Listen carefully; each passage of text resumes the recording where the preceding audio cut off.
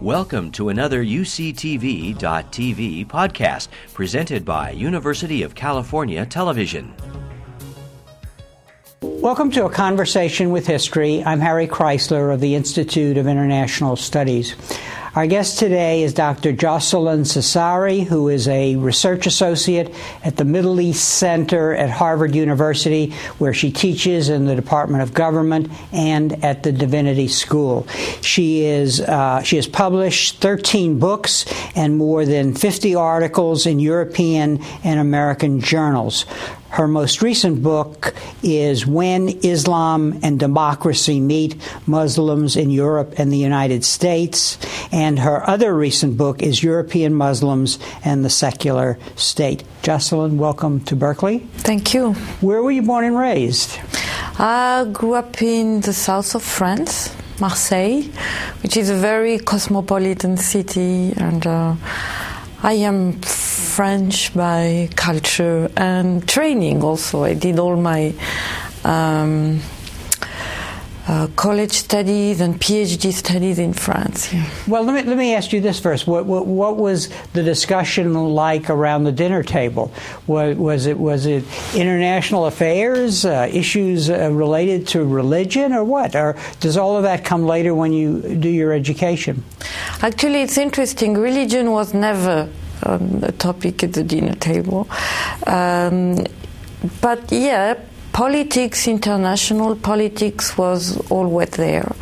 And I was interested in religion. That's why I started very early to look into different religious traditions, and I decided, because at the time it was a big topic, I started my college studies in Aix-en-Provence, and I wanted to do political science.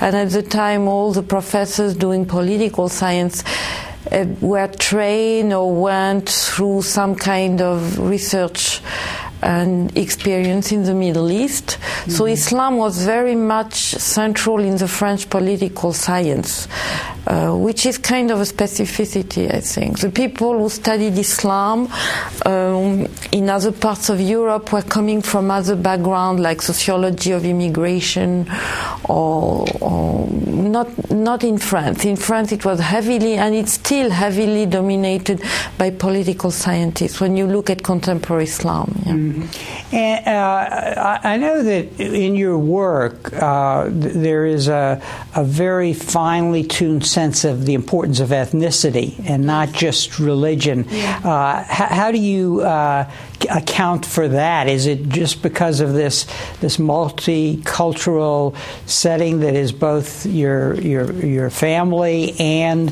where you were educated? I think it's part of it. I think that my background made me more aware of this ethnic dimension of lots of collective identities, and because I've been crossing different religious groups as well, I can see that at the end of the day the ethnicity is a very cohesive identity in which religion can play a role, but most of the time ethnicity is the most important identity marker.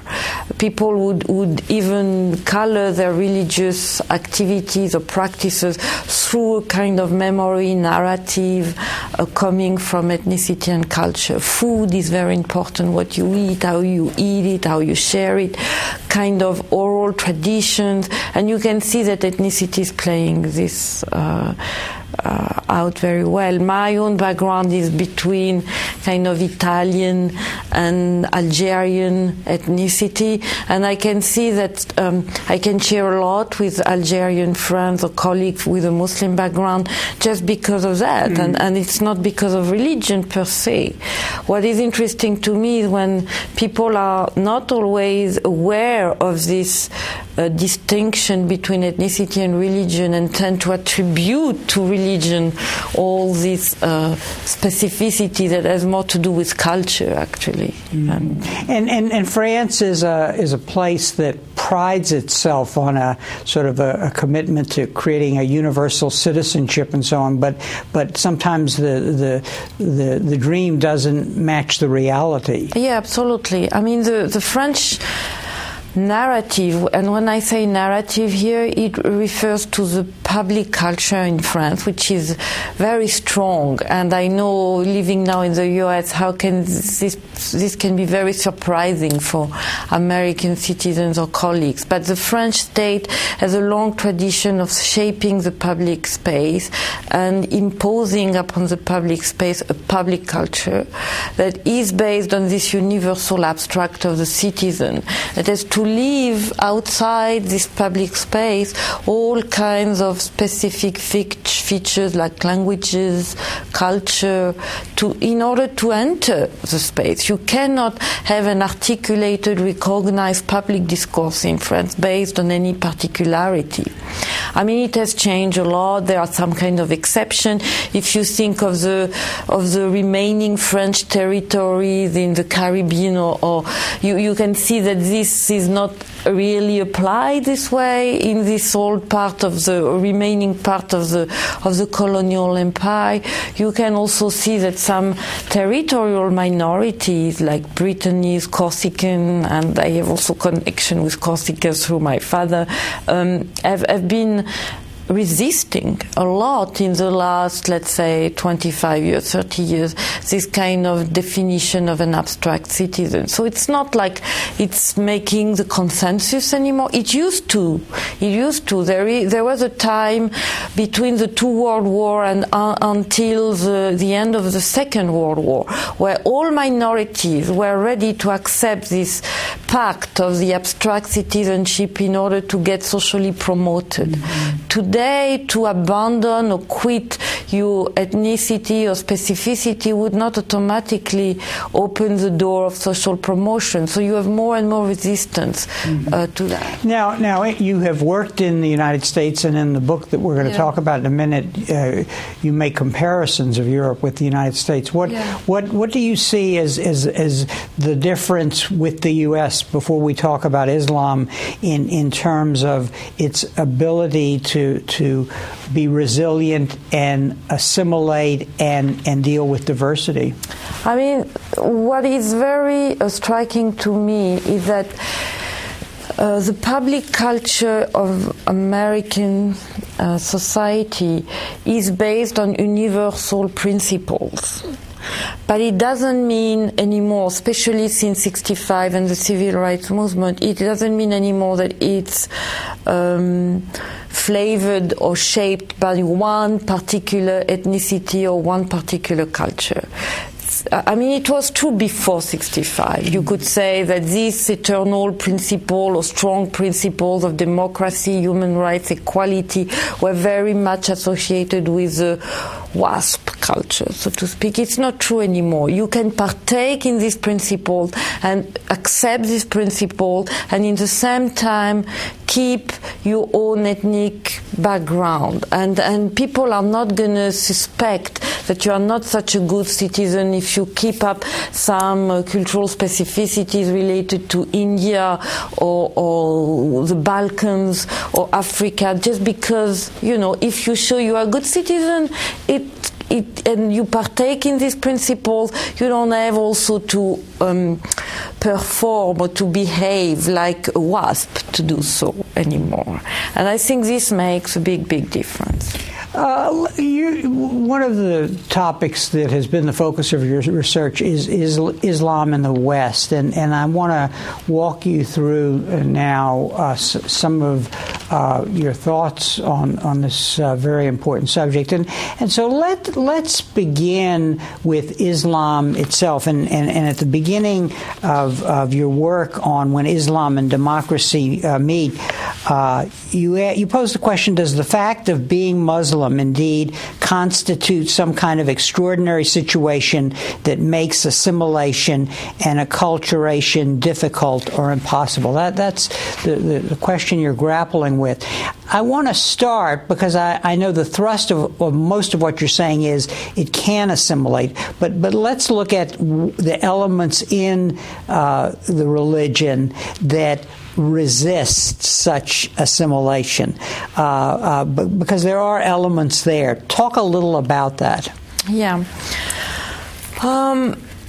Muslims coming to the West, especially in Europe, it's less true in the American context, are coming from societies where religion is religion of the state or religion of the majority.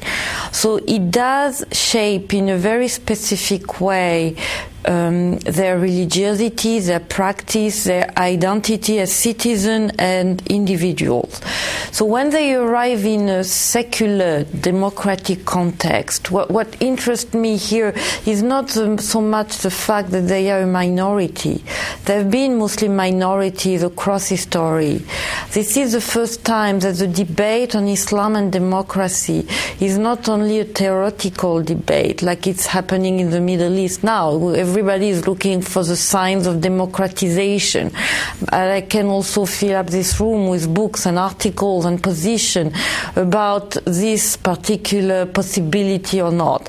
So what interested me in the condition of Muslims in the West is that it's not a theoretical discussion anymore. It's the reality of people that have to live as citizens, as fathers, as employees, as employers, under the rule of a secular state.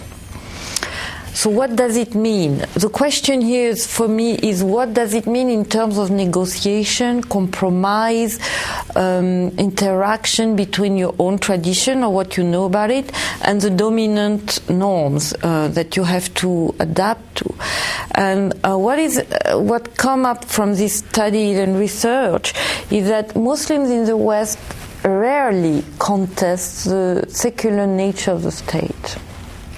Unlike lots of things you can hear, even among scholars, they take it for granted that there is an incompatibility there.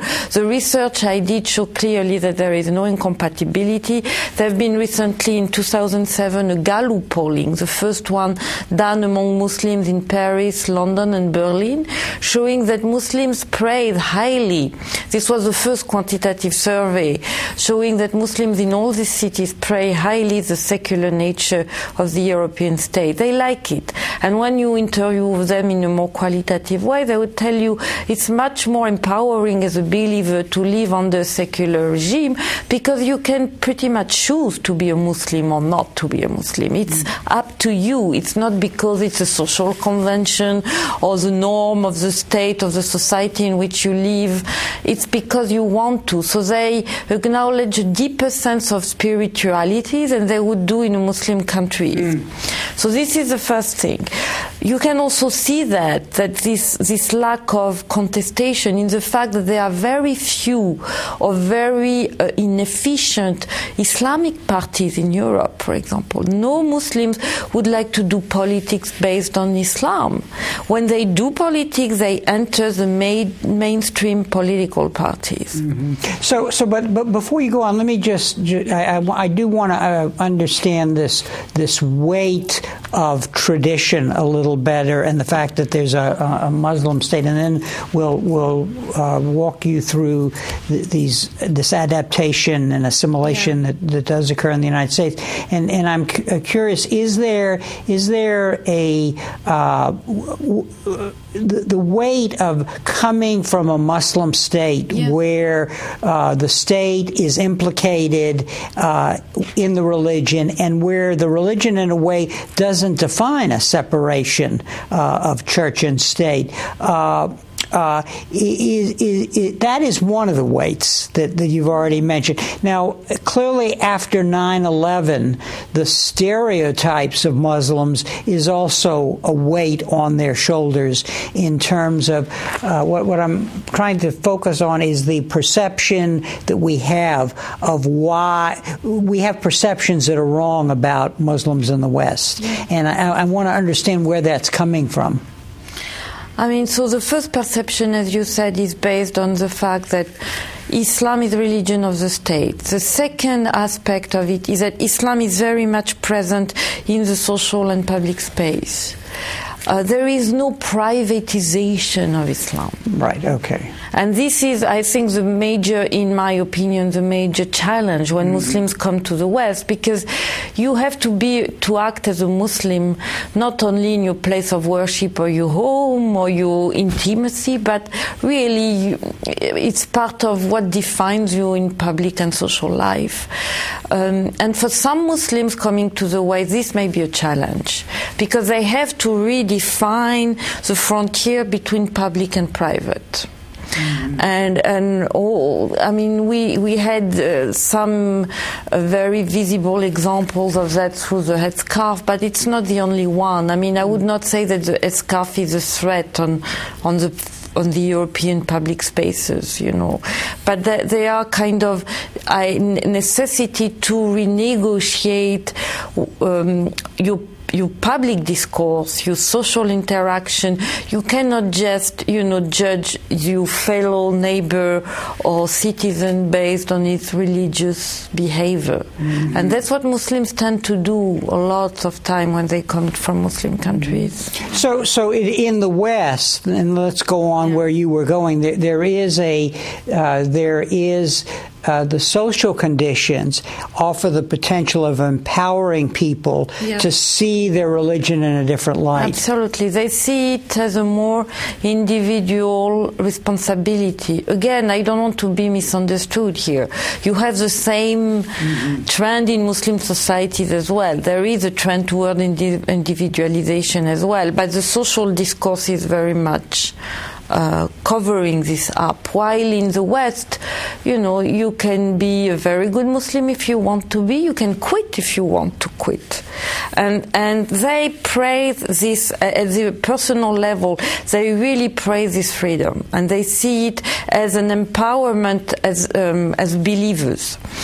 However, it doesn't mean that there are no tensions between the social dominant norms or the legal dominant norms and the reality of being a Muslim in the West. The major zones of conflicts are not on the state. Again, this is one of the big misunderstandings of the Westerners, especially after 9/11, where people think that Muslims are going to attack the institutions and be a threat to national security. The reality is that there are indeed conflicts and tension, but on very individual matters like family laws, status of marriage, of divorce, of custody of children. That's where I've seen the most tension between Islamic prescription on how I behave myself as a wife, as a husband, as a child, and how the civil dominant law is defining responsibilities and rights in a different way.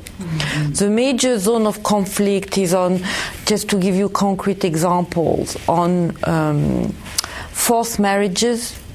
Lots of Muslim fathers, again, that's why you can see this conflation between patriarchal culture and Islam.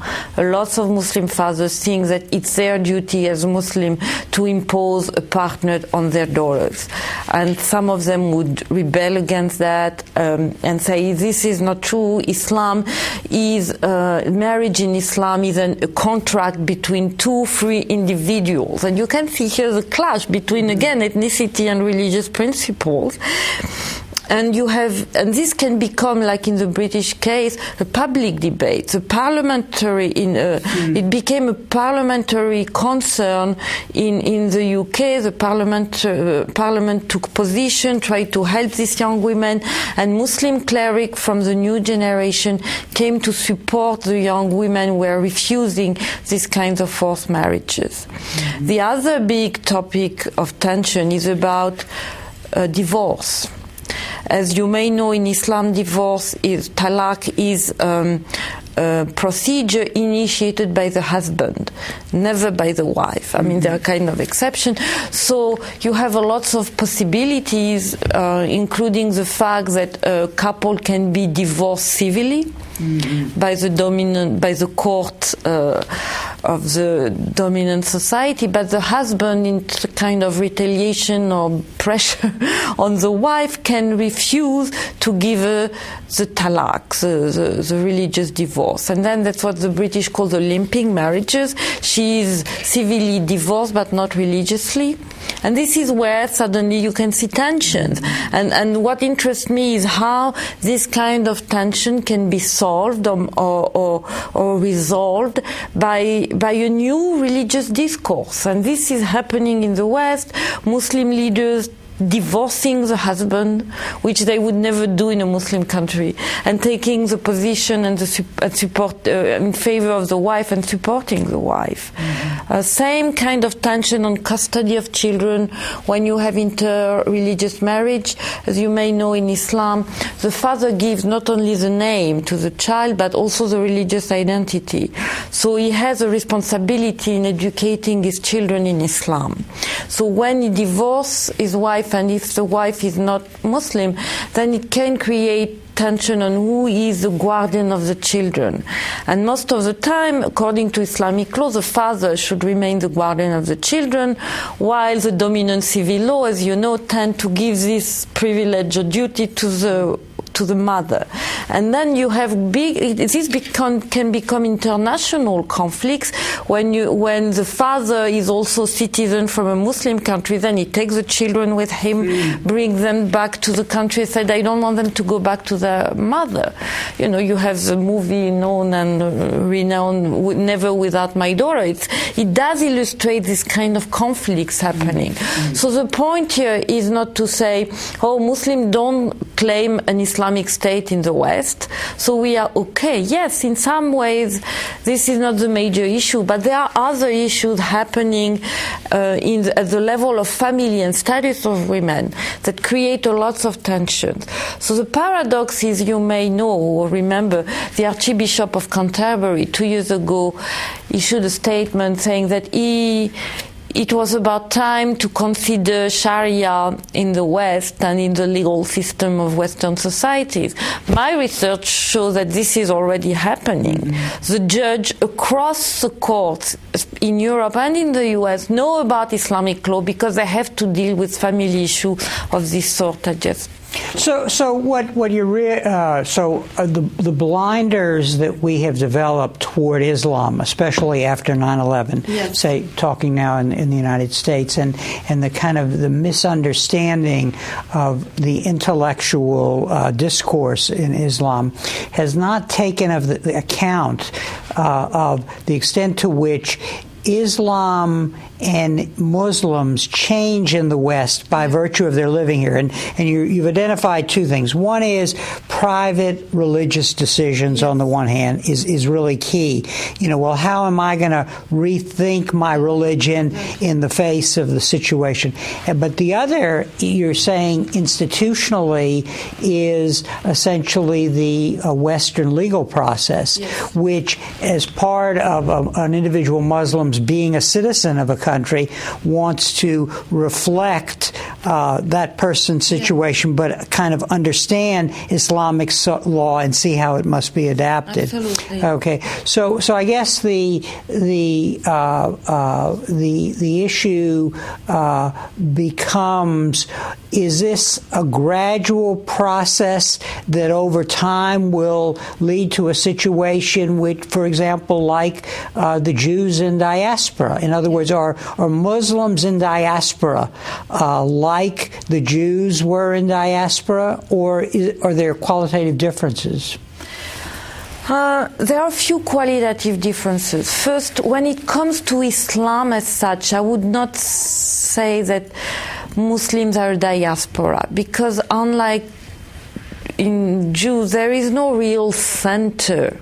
Of course, Mecca is a holy place and there is a pilgrimage, but it's not, the term diaspora comes with the idea of dispersion after the destruction of a center, and the idea that you're going to come back to this center.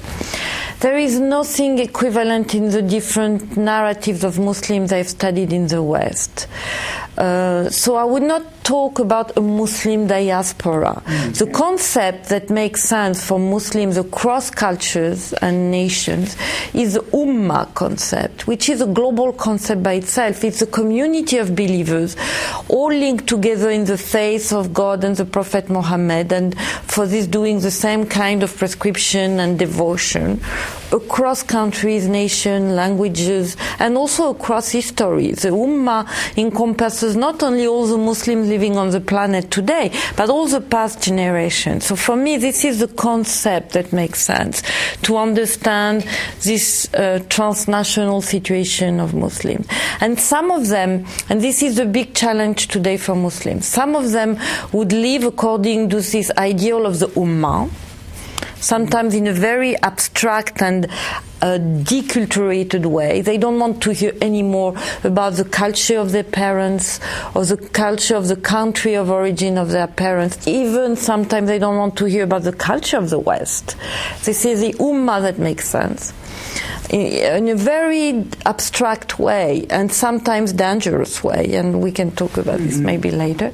But you have lots of other Muslims that think that to be a good Muslim is to connect with the culture, the history, the memory of Morocco, of Egypt, of Turkey, and that's where you can see the difference, because even on second or third generation, some Muslims would identify, and that's why I would rather talk about diaspora in this case, because then there is still a center, a symbolic center, that is what gives sense in cultural terms of my Islamic identity. So it's my Turkish background, because I eat still this kind of food. I cannot have the fast during the month of Ramadan if at the end of the day I don't get the food of my mother or grandmother. You know what I mean?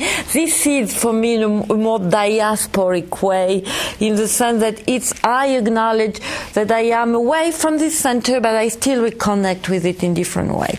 And I have seen that among Pakistani, among Turks, among people coming from African countries, from Iran. They all tend to leave Islam within the boundaries of these ethnic or national groups and connect with it at some moments. So this is a tension. The one who connect to the abstract, deterritorialized Ummah, and the one who connect to Islam through national, cultural, ethnic links. Moroccan, Egyptian, Turks, Iranians, Kurds. Mm-hmm. So what then becomes interesting here, you are a student of political science, is that this nuanced subtlety that you're describing gets implicated in the politics of the Middle East, the identification with the homeland, and there is a real opportunity for actors at various levels, whether terrorists or governments that the people identify with, even though they've traveled, or even Western foreign policy, to hijack meanings that do not reflect the subtlety that you're describing. Yeah, this is a very good point, actually.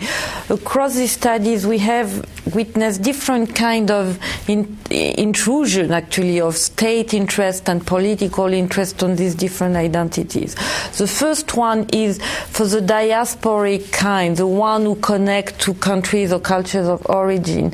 Some states are very intrusive on the definition of Islam in the West.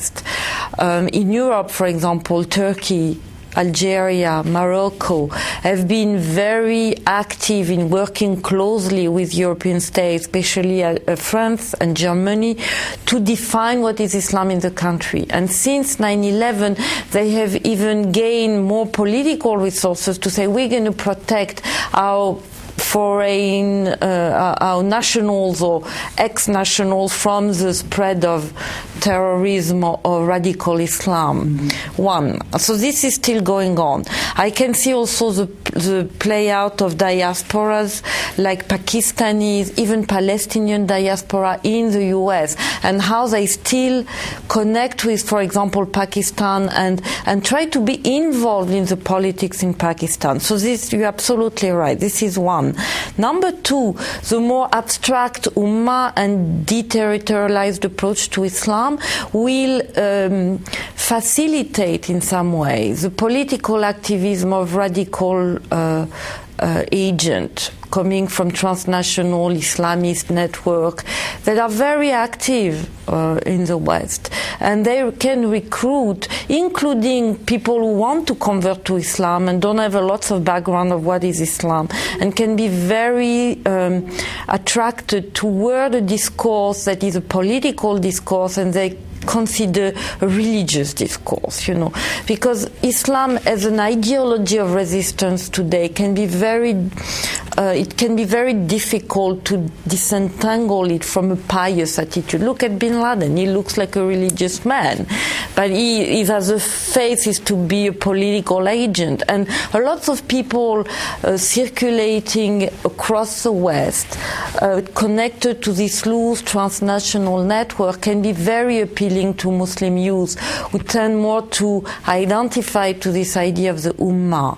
And it can, in this case, facilitate the entry into radicalism or political violence. And you speak of the virtual community. The technology has empowered an identification with the Ummah, but also one that can be distorted by people with a political agenda, such as Bin Laden and Al-Qaeda and other groups. Yeah. What in the book I wanted to, because I know that lots of young people in the West, when it comes to religious questions, and they have a lot, they don't turn to the imam in the mosque at the corner of the street. They go on the internet. And this is an attitude that you can find among the youth, whatever the religion is. And so I wanted to look into websites who provide religious guidance to Muslims. And through this survey, it was clear that lots of websites are actually managed by and controlled by Salafis. That conservative, very religiously conservative groups that tend to provide an interpretation of Islam. The problem is they present it that this is the true Islam, this is the orthodoxy of Islam. And for people who don't have a lot of knowledge, and most of them don't, they tend to identify or accept this particular interpretation, because it does also play on a very simple message that tend to oppose what is haram, which is forbidden, to halal, which is permitted, and with no nuances in the middle, which is, again, not the major trend in the Islamic tradition. Historically, it has never been this way. In Islam, you ask one question, you get at least, for the Sunni, 4 responses. But here it's haram or halal, and everything that can be related to the context, to the history, to the philosophy, to intellectual debate is considered a suspect, which is very, very dangerous. So most of these websites are not politically active, but they provide a very religiously conservative approach that tend to pitch in opposition Muslims and the West. And once you are on this mindset, you can be a very vulnerable prey for political activists that tend to recruit, because a new form of jihad, and this is the new forms related to Al-Qaeda, tend to be a Salafi religious discourse like the Bin Laden one, wrapped up in the jihadi political activism brought, for example, by Zawahiri, the second of the Al-Qaeda movement that come from Egypt. So you have here the two mingling together. And so for young people, you look religious, but you have also political facet coming in, and they are not always able to disentangle or distinguish both. Well, the question is often asked, well, where are the reformers in Islam? And in your book, you actually show who they are and the subtlety and the richness of their arguments. But where we are right now in our discussion, it's very clear that the complexity and the richness in the history of Islam and in contemporary Islam is obscured by the politics working with the technology to and both in on both sides of the political fight, basically, because clearly for the terrorists they have a handle on disaffected young people who may be living in their ethnic community in Europe and unemployed on the one hand, and on the other hand the Western foreign policies that want to perceive Islam as some universal threat to replace communism as our adversary. Yes, absolutely. I mean, we are facing a very dangerous time. I think, we always talk about golden age and dark age. I think that for Islam, as a religious tradition, it's a dark age. The medieval time of Islam is happening now in the sense that what happened in the last 20 years is that this very narrow, essentialized and historical approach to Islam that you can call neo-Salafi, which is actually the Wahhabi interpretation that became global. You don't have to go to Saudi Arabia. Today you can find religious leaders and agents conveying this interpretation across the world. And they tend to present themselves as the only true guardians of Islam, of the Islamic tradition. And what is dangerous to me is that they tend to discard and reject any contextualized approach. I give you a very concrete example that I like very much, that I found on one of these websites. Someone was asking very genuinely, is it permissible as a Muslim to celebrate a birthday when you live in the West? Because it's a practice that is pretty much common. And the response of the website... And what kind of website was this? It was like Islam question and answers. Okay. I cannot remember exactly, but it was a very conservatively, conservative, religiously speaking, kind of website. And the response was, because the Prophet Muhammad didn't celebrate birthdays at the Medina time, it is haram. While so it's not permissible. It's not permissible.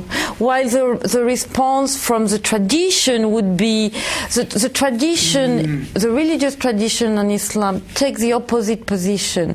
Everything that is not explicitly condemned from a Quranic source is allowed. So in the Quran, it's very improbable you're going to find any reference or condemnation of birthday. So the position of the other scholars would say it's allowed. There is nothing in celebrating birthday that is contradicting the basic principles of Islam. So you see, this is the tensions going on among Muslims today, and for young people it can be very disturbing because they do not know, and they tend to consider the West as a major, even if they live in the West for some of them, as a major threat on their religious identity. And the Salafi response tend to play out this fear among them, while a grounded, traditional religious response would, on the contrary, downplay the fear and say, it's okay, you can be a good Muslim and wear a suit, you can be a good Muslim and celebrate birthday, you could be a good Muslim and go to college. You see, and so I can see among Muslims in the West a trend trying exactly to counter this global doxa of Salafi or neo-Wahhabi interpretation. And it's very interesting that, in my opinion, the big fight is not going on today between Islam and the West. It's going on among Muslims themselves to break down this very narrow-minded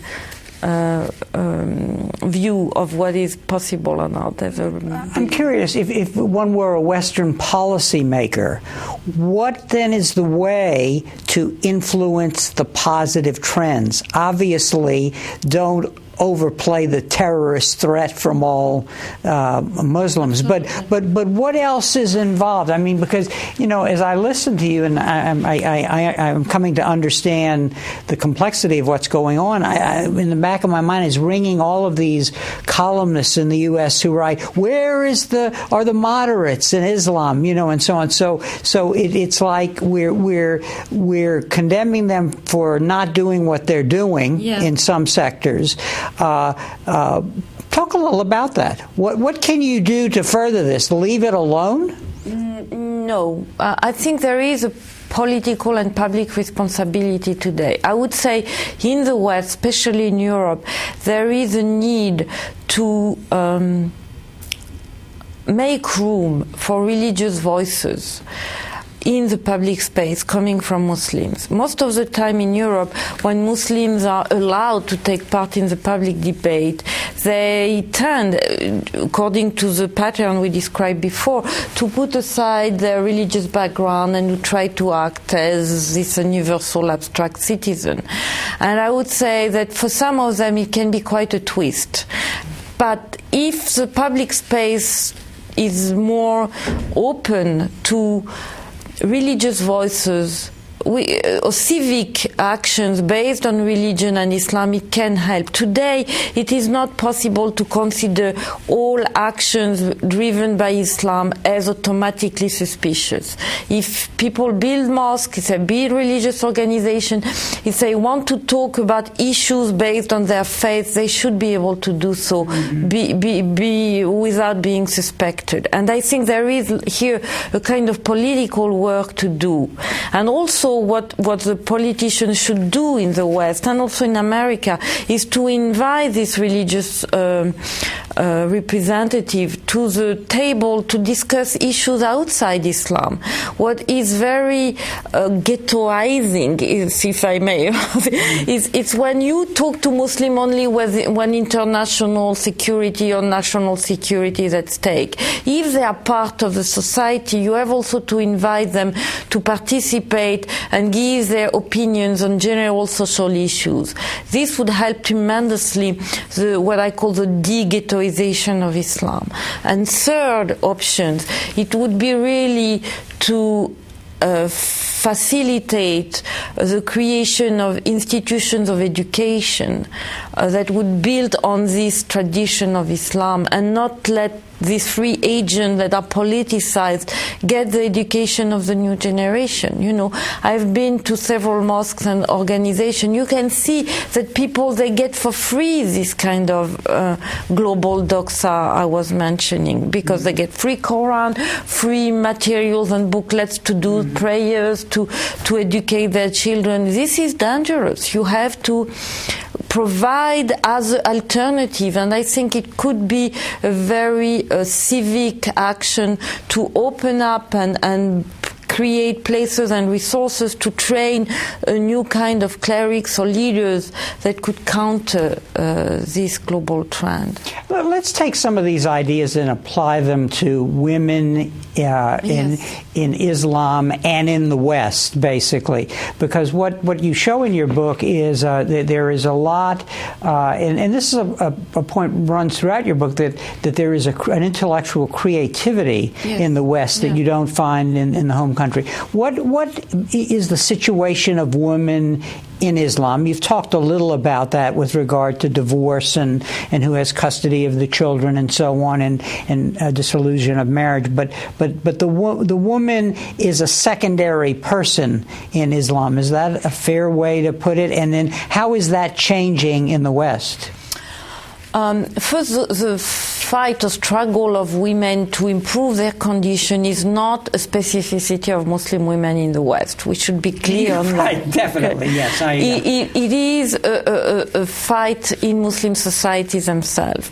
And I would say that actually the condition of women has improved. If you look at their position on the job market, in public space, they are all out there and active. You know that the number of female students in Iranian university is bigger than the number of male students. Mm-hmm. So there is more women in the university than men in Iran, which is, seen as a country where this kind of phenomenon could not happen. So I would say that there are improvement. When you look at the way that women are controlling their own life as individual, we go back to family laws. You have to know that sharia in the Muslim world most of the time comes down to these family laws. And it does create an inequality between men and women. At the same time, because of the fight of this women's group in the last 50 years, there have been improvements. For example, Morocco has reformed the civil code a couple of years ago to grant a complete equality between men and women in the divorce procedure and all that. So it's changing also country by country, case by case. When I was referring to the creativity of Muslims in the West, it's not so much on the women condition, except that in the West, the only thing where women are really concerned in the West is on disentangling the patriarchal discourse from the Islamic prescription.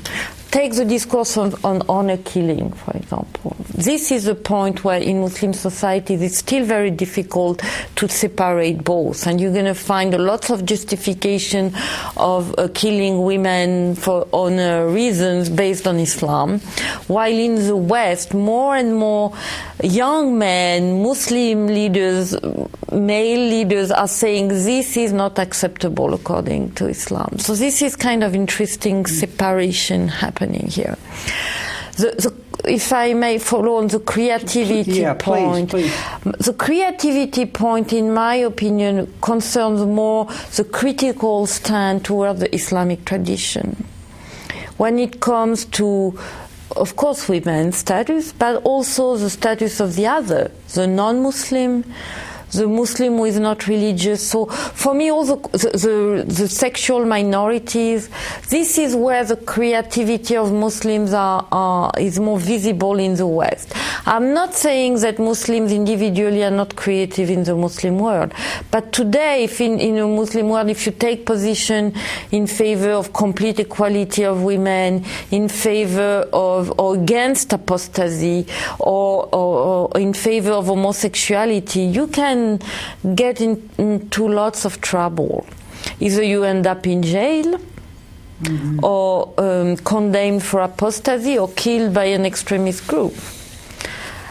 And so the social, political, structural condition make this kind of creativity very difficult. While you are in the West, you can enjoy a free space where you can think and write without automatically, of course you can refer to Rushdie or other people, but without being automatically discriminated or being threatened for that. And I can see this happening. Today you have a trend among Muslim intellectuals, and especially in the US, because the characteristic of the Muslim immigrants in America is to be part of the elite. Muslim elite is in the US, and they can think freely, and you can see the fruit of this thinking happening. Yeah. You discuss three women in your book: Asma Barlas, Amina Wadud, and Kashia Ali. Kashia. Sorry. What characterizes them? Is it the same sort of taking a stance that has a general meaning, but being able to take it in the West? Yeah, absolutely. First, the three of them are women, American women, which is interesting. They are also very educated. They are all scholars of Islam. some are converts. Amina Wadud is convert to Islam. So this is an interesting phenomenon where you can see American Muslim women with a background which is not automatically a Middle Eastern background, taking position on the Islamic tradition and being very critical. The most paradigmatic example of that is the work that Amina Wadud has done about promoting a complete equality between gender in the Islamic tradition, to the point that she's challenging today the leadership of men on religious matters. She's the one who in 2005 led for the first time a congregational prayer as an imam. I mean, there is no problem for a woman leading a prayer as an imam as long as she's only leading the female congregation. But for a mixed-gendered congregation, it is an issue in the tradition for a woman to lead. So she has taken this kind of position, but she has done a tremendous work to read the Quran, to ground in theological argument or hermeneutics of the Quran this position in favor of complete equality. Her take is to say the Quran is not misogynistic. The Quran considers individual as individual. And there is a distinction according to gender in terms of biology. What the Quran doesn't do is to connote positively or negatively, to connotate positively or negatively this biological difference. So it's indifferent. The Quran is indifferent to whether... No, I'm sorry, I'm not clear here. The Quran is not indifferent. It does acknowledge the gender difference because it's a biological difference. Mm-hmm. What the Quran doesn't do is to put this biological difference in a sort of scale or gradation or evaluation plus for men and minus for women. Even if there are some verses that have been advanced, and she talks about it, where for example, there is a verse in the Quran where it said that God prefers men. I mean, I'm translating very roughly here. So, but what she wants to say, I mean, she goes through an hermeneutic of what is man in Arabic and how you can use it in different ways, socially connoted or biologically connoted.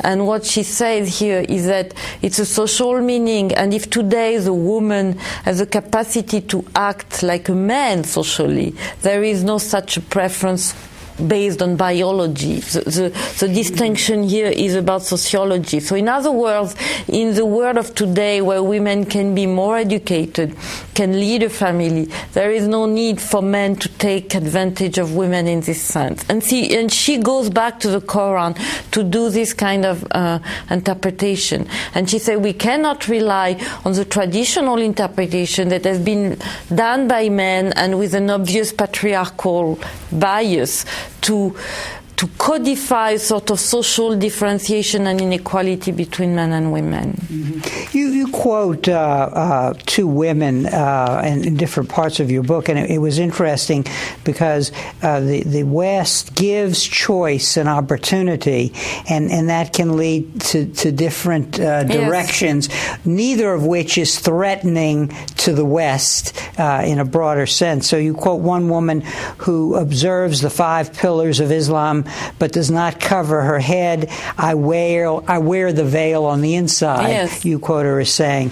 And then another very modern woman who says to you, it is important for me to show that one can be a modern woman and at the same time cover her head because it contradicts the idea of a woman oppressed under the law of hijab.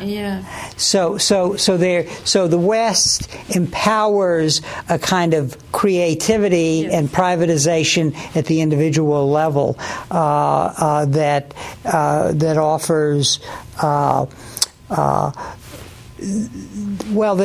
it reveals a complexity that Western perception has to see this if it's going to deal in a nuanced way with Islam in the West. And ironically, when we get back to security, the threats of terrorism, that forces people who might be Muslims into a box that actually cuts against our own interests, if you can talk at that level. Yeah, absolutely. I mean, we are in a situation where there is also a politicization of religious behaviors coming from the state because of security reason. You know, there is this dichotomy between the good Muslim and the bad Muslim.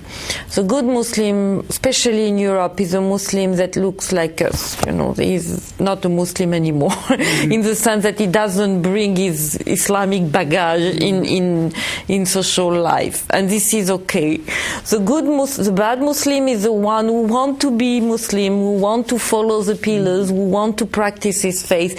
And in Western Europe especially, he can or she can be seen as a potential terrorist agent, because there is this automatic connection between religious conservatism and political terrorism today. So, but what I show in the book is that the range of practices is much bigger and more nuanced than these two boxes. And you have a vast array of possibility going from the nominal Muslim who doesn't do or she doesn't do any more lot of things related to Islam, to the more conservative one that will comply to some dress code, to some gender segregation, and so on. And in the middle, you have this kind of persons, most of them, that will try to follow the prayers, the fast, the dietary rules, but not automatically wanting to be connoted as Muslim in the public space, so not wearing the dress code. That's the kind of women saying, I wear the hijab inside, because if I wear it outside, I'm going to get into some kind of trouble. Mm-hmm. And so in the middle, so this is, you can create a very sophisticated typology of religious practice. The problem is exactly that when it comes to public discourse and position in public space, all these practices are completely erased, and you have to fit into one of these boxes, the good or the bad Muslim, and it does create a lot of frustration, especially for young people who consider that the West is their country, the society in which they live is their country. They don't intend to go back anywhere, and they don't see why they have to, constrain themselves to this political international discourse. One final question, requiring a brief answer because our time is running out. How would you advise students, on the one hand, to prepare to study Islam, to really understand Islam, and on the other hand, what would your advice be to the public to kind of broaden their understanding of Islam? Very briefly, I mean, for any student of Islam, I would advise him or her not to limit himself or herself to the Quran. I mean, the Quran in itself, I say this a lot to my students, is the Quran is one of this revealed text that doesn't have a master narrative. You take the Bible, there is a beginning and the development of any story from the creation of the world to the patriarchs and so on. Nothing exists in the same way in the Quran. It's like a poem, So the meaning is fluid, is going anywhere in its opposite. It's like, if I read a poem and you read a poem, we're not going to come up with the same interpretation. And I think they have to understand this clearly, that to go to the Quran to understand any contemporary event in Islam is counterproductive. They have to know the text and the major interpretation of it, but not to limit themselves to that. And they have, in some way, to look into a particular context, a society. They have to ground this religious knowledge in a particular area. It can be the Middle East, it can be Asia, Africa, or Europe. It doesn't matter, but they have to go and encounter real Muslims living what I call living Islam. Mm-hmm. And what about the public? You mean the public? Understanding Islam. I mean, not necessarily a student, but what is the one thing that might help in perceiving Muslims correctly?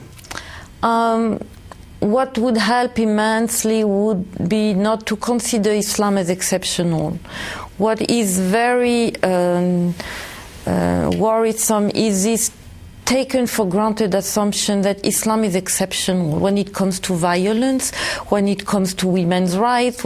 No, Islam is not exceptional. I mean, there is a tradition, and it went through different stages, and there is Islam with its limit, theologically speaking, and there are Muslims, and Muslims are people of flesh and blood, and so they are more pragmatic than we can think of, and they have to see them as human beings like they would see anybody, and not define them automatically through the lens of their religion. When someone has said, I am a Muslim, he or she is requested to respond to lots of questions concerning Islam, where sometimes they have no responses on it, and they are also expected to act in a certain way. And this is very important. Again, it goes back to these boxes we were talking about before. So forget the box and look at the person you have in front of you. On that note, Jocelyn, I want to thank you very much for coming to Berkeley and being on our program. Thank you. And thank you very much for joining us for this conversation with history. You've been listening to a podcast by University of California Television. For more information about this program or UCTV, visit us online at uctv.tv.